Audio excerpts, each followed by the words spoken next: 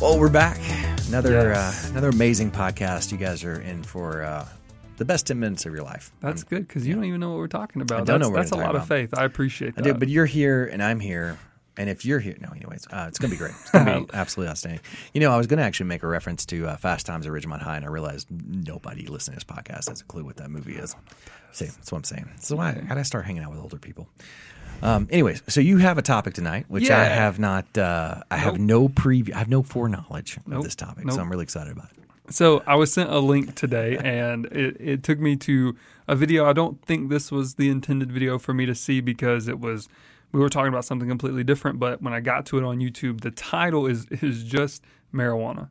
That's it. I have it pulled up right now. So the topic of the video is about marijuana, and they're asking is basically trying to probably get an answer. Is it okay or is it not okay to smoke marijuana? Mm-hmm. And the guy spends about 20 minutes talking about a whole bunch of different stuff and making comparisons to alcohol because the intoxication idea of it is somewhat similar. And he talks about how Jesus drank wine in the Bible. It talks about literally drink this wine and remember me. Right. And then he not the whole bottle, dude. Just oh my God, that's got to go for everybody. Yeah. Right. We all have to remember me. Right?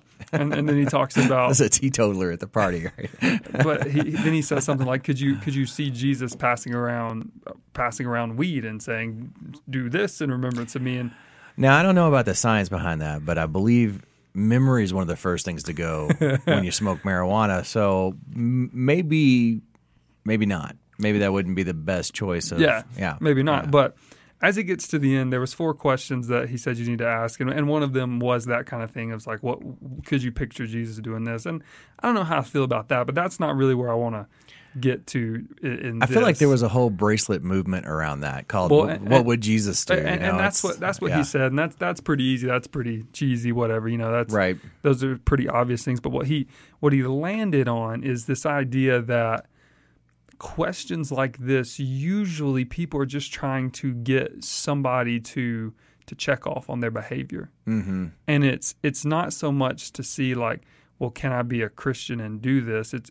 you're not trying to figure this out so you can think about God more. You actually want to know this answer, right? So you don't have to think about God as much because you have this check mark for your area. And what he's proposing is like, instead of spending time figuring out these black and white things and these legalistic things, he poses the question is what you're doing something that's getting you closer to God? Right. So like there's I've always heard the phrase that we were created to worship God, right? Yep. I mean, I've always heard that, and I've always really felt sort of weird to me because it's like, are we supposed to run around dancing and singing and praising His name? And if you hear my grandmother tell it, that's exactly the sort of the praising His name part in particular is exactly the words that she uses, right? And it just feels weird. Right, for a whole host of reasons, not the least of which is what kind of God creates a bunch of people just to run around and like, you're so awesome, himself. Right? Yeah. Right. And so that's a little weird, but I like what you're saying here because I heard a new definition for worship recently, right? Which was worship is running to God, and not worship, the opposite of worship, is running away from Him. And so if you think about it like that, then we are created to run to God. We're not created to run away from Him. And if you think about Eve's choice in the garden, she was running away from God instead of to God. And I think what you're sort of pointing out here is like, are you running to God or are you running away from Him? Right. And I want to say it this way because the way the person explained it to me where it really landed, he goes, have you ever read Psalms? And I was like, well, no, I mean, I have, but... Right, bits and pieces. Right, yeah. Sure. Yeah. Whenever someone refers to it off stage, I'll go back and read it.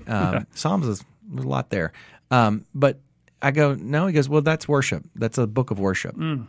And he goes, what are they bringing to God in this book of worship? Everything.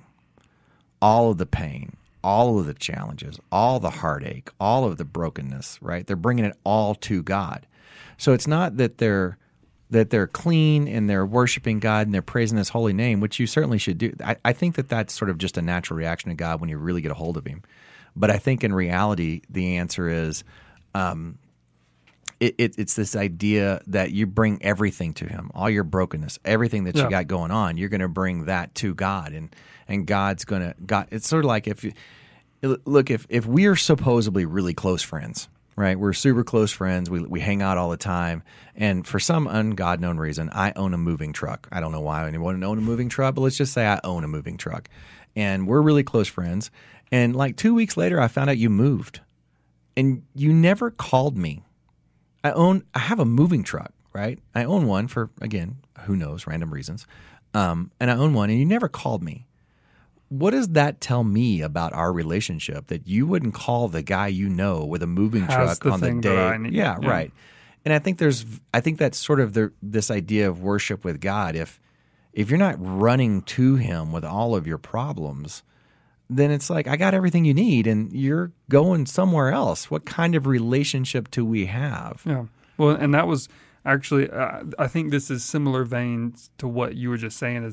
Is one of the questions this pastor said you should ask when you're thinking about this topic or any topic. Replace marijuana with whatever you want to. Right? It can be anything. He was saying that one of the things you should be asking is he said, have you taken this to the Holy Spirit yet? Mm-hmm. Have you asked what is the conviction here? Like what is the reason that I have these thoughts about it? And I think, people that are trying to why am I even why am I trying to figure out why am I calling my lawyer up, my Jesus lawyer, and saying, what does Jesus say exactly about this? Because I plan on getting as close to the edge as I possibly can. Exactly. And is that really how you want to be living? And I think most of the time, right, if people are at the point where they're asking this question, there's got to be something inside of them where they know the actual answer. Right. They're just looking for somebody to okay it and check mark it off. And if they don't get that, they're probably just going to go somewhere else until they find the thing that they're looking for. Mm-hmm. And that's just creating this gap between you and what you could be doing. You're putting something in between, like, that doesn't have to be there, in between you and potential things in the future. Right. And I think it's odd that I'd never heard the concept before that, is this something that you're actually trying to do this to think about God less. And that blew my mind. I like that. So someone will probably come back and say, yeah, but it's a good time, right? Like, I really enjoy it. Yeah. It's something I thoroughly, I like to relax. I like to unwind. Well, and that's a constant thing, even here in Colorado, right? If you're doing it legally, right? That's a whole nother thing, the illegal side of it. Right. But if you're doing it legally, it's inside your house. Right. You're not, you could easily argue you're not hurting anybody. Right. We also live in America. So, right? Right. It's inside your house, and it's a man is the king of his castle kind of yeah, vibe. But what about, I think a lot of people will point to Ephesians 5:18. They'd say, do not be drunk on wine, which leads to debauchery. Instead, be filled with the Spirit. And that was he used that same verse in this sermon. Yeah. What was his conclusion on that? Like, how did he wrap that into the deal? Because it seems to me as though, although it's sort of a weird passage, because it doesn't say it's not like don't be drunk, period. It says which leads to debauchery. It's almost as though don't do it because you'll find yourself in a place that you don't really want to be in. Yeah, well, and there's also he uses this verse, and I'm pretty sure he used it. He was talking about it in the context of, like, as he was saying that Jesus did have wine. There's a whole bunch of studies of, like, what was wine. The water was, it could probably completely different. Dude, I grew up in the 90s, and I think the whole world was obsessed with whether or not you could drink. And somehow or another, Jesus magically turned the wine to where it wasn't alcohol. That was something that was literally repeated from the main stage at our church at some point. I mean, not a history lesson here or anything, but if you look back at some things, there was Like water was not treated the same way it is now. It was safer to drink these things because bacteria was dead inside of these drinks. So complete different context. Because dysentery sucked back in the olden days. Exactly.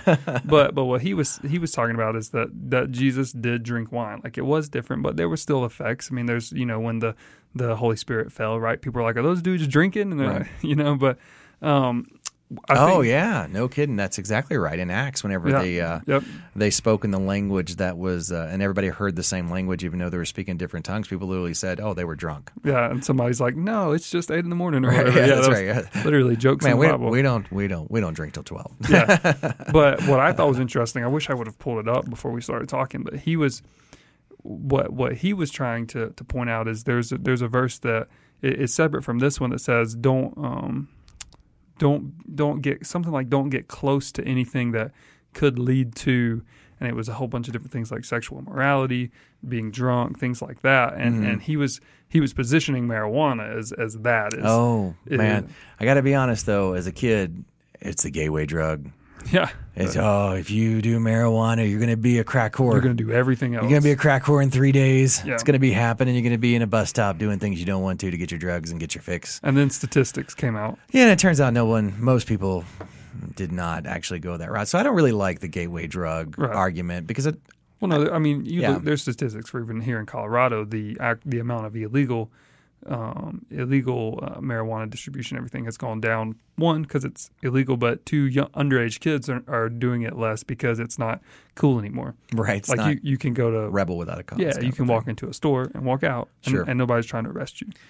Yeah. So if you get rid of sort of the gateway drug argument and you say, get back to this idea of why, I think you really got to get into your heart and just why. Yeah. Why? And if you said, and I've heard this a lot, I like to unwind. Well, why are you so wound up? That's a good point. Yeah. Right. Why are you so wound up? Oh. And if you're taking something extra to unwind, I think, again, going back to that moving van question, I think God would just look back at you and say, why don't you try me first? Let's see what that looks like. And if that's not working for you, then okay, maybe. Yeah. But I think God's going to look back at you and say, okay, you're wound up because you're after, or you don't believe you're going to get your provision from me, and you're all just spun around about it. And you just got to come to me and bring that question to me. And then some people will say, well, it's a good time. Well, fair enough. I probably believe it is a good time. Yep. But there again, why? Right? Why is that a good time? And why are you in a place where that's the only way you can have a good time? Right. Oh, yeah. Matter of fact, here's just an idea. Why don't you try everything else? Right? Like hang gliding, mountain climbing, mountain biking. Go get on an airplane. Go get whatever you want to do. Right? Yep. And just if you've tried everything and you say, I've tried everything in this world and nothing makes me happy except for token one up, right? Okay, fine. Okay, then maybe. But I think until then, I think it's a substitution for what God really wants for you, which is so much more. Yes, for sure. And if you mute that, or you mute that desire, it's sort of like, in some ways, like eating junk food. There's this amazing meal that God has prepared for you, and you ate 7 Twinkies before you came over to his house, and yeah. Now you're like, I'm kind of feeling sick in my stomach. I don't really need to eat anything. I'm good. And if that's where you are and you're just pacifying yourself, there's so much more out there for you. I mean, to me, that's the question. I'm not going to sit here and tell anyone who's smoking marijuana that they're going to hell or that God hates them for it or whatever. I just would ask you, why? Why are you doing it? What does that mean in your life? And if you can sort of honestly, looking at yourself, come to some sort of justification where it's okay, then I don't know. I don't know what to tell you. No. Do you think that can be different for individuals, each person? I think it could be. My knee-jerk answer to that is, yeah, it's different for every person. But I think in reality, probably, maybe not. Yeah. I think the ability for someone to be really honest with themselves is different from person to person. But yeah, for sure. I mean, I just keep coming back to when he was asked to summarize the law, it's like, have no other gods before me. Love me with all your heart, soul, mind, and strength. And love your neighbor as yourself. And this is it. This summarizes all of the law. So I'm not going to go back to Ephesians and say, right there's the law, right there. But this is such a derivative law. Like, this is a law that's so derivative of the two laws that God really says, hey, here's what really matters. Right. So it's not for me to go around and tell someone that you don't love God with all your mind, heart, and soul, right? And it's not for me to go around and tell you that you're not loving your neighbors yourself. You may hate yourself, and so you hate everybody else, right? So, so you do. It's just really messed Nailed up. it. Right? It's just really messed up, right? It's not for me to do that, but I think it's upon every person to ask themselves if they are doing it, and to try to be really honest with themselves. And maybe if at the end of that you say, no, I'm checking those two boxes. That's God's the center of my world. He's on the throne of my heart, and if you still arrive at the you should do it, man, I can't tell you that God told you not to, right? I don't know, but I would really encourage people to be just really honest with themselves, because if you're going, to your point, if you're going to a pastor and you're just waiting to get that book stamped so you can say it was okay, then I'll bet you haven't done this exercise yet. Oh yeah, because you won't need anyone to tell you it's okay. Right. You won't need that because you've done the work, right? Yep. And you've come to the truth. And whatever that truth is, again, I'm not your Holy Spirit. I can't tell you what God's going to tell you. But if you've done it and God has spoken to you about it, then having some random preacher or even the preacher you grew up with tell you it's okay is not going to make, or not okay, is not going to make any difference at all. Yeah.